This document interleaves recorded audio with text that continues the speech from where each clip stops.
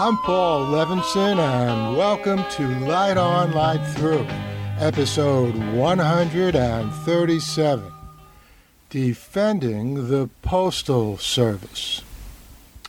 It seems strange to have to speak in defense of the U.S. Postal Service, but it's a measure of the depravity of the man in the White House and how far he's willing to go in his flailing attempt to win another term in office. Removing sorting machines, removing mailboxes, doing whatever he can to gum up the works of a service that everyone loves and has never been more essential than in this our age of the COVID-19 pandemic and the upcoming presidential election. An election which could well determine the fate and future of democracy in this country. An election which the person now in office will do anything to win. Now, Trump's antipathy towards the Postal Service didn't start with COVID-19 and this build-up to the election.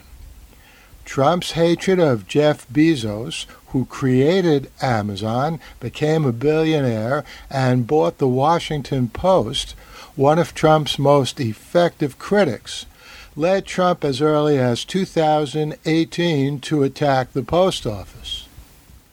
Its crime?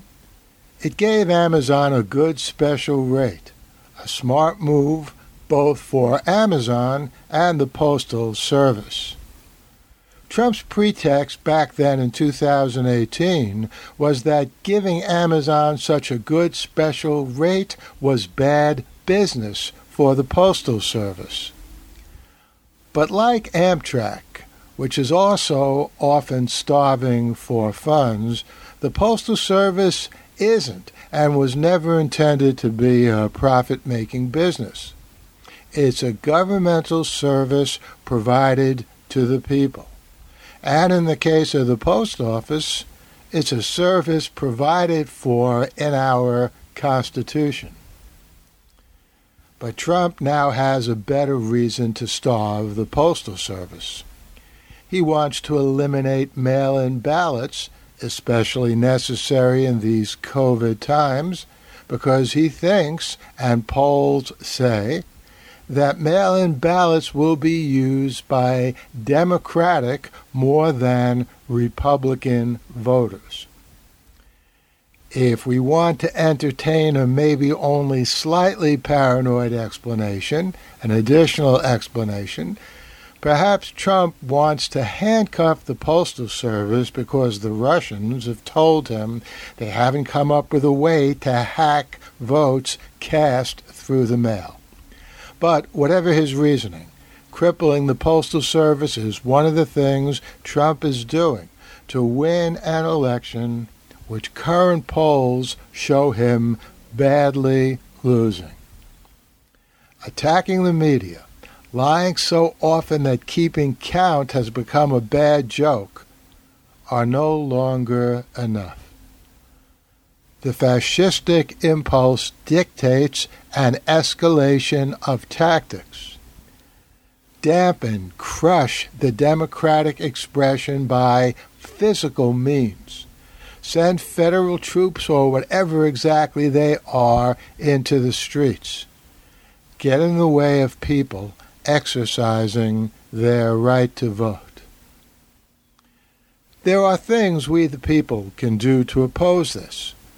We can shine a light on it. We can pressure our state governments to provide alternate safe means of casting ballots, that is, alternate to going in person and using the Postal Service, like, for example, setting up collection boxes. But also support of our Postal Service in whatever ways we can is crucial. They not only are the carriers of our mail, of birthday cards and holiday greetings that we cherish, but now, more than ever, are carriers of our very democracy.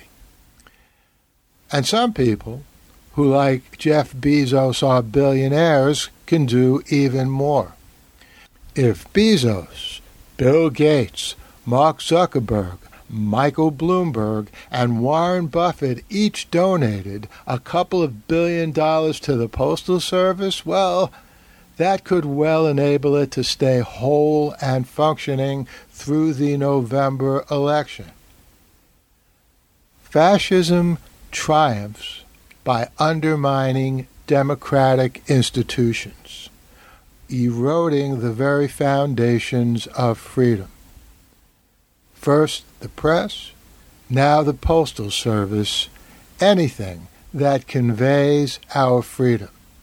We have a chance to stop this, reverse this, in less than 3 months.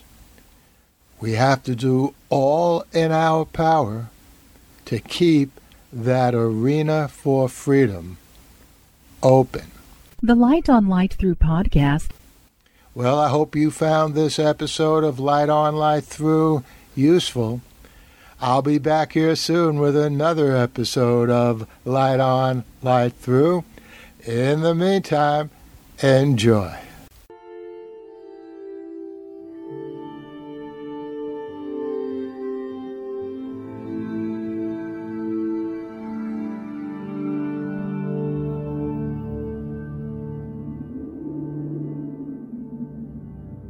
Athens, 2042 AD. She ripped the paper in half, then ripped the halves, then ripped what was left again into bits and pieces of history that could have been. Sierra Waters had read once that, years ago, it was thought that men made love for the thrill, while women made love for the sense of connection it gave them. Curled Up with a Good Book says, Sierra Waters is sexy as hell. You can find out more about The Plot to Save Socrates by Paul Levinson at theplottosavesocrates.com.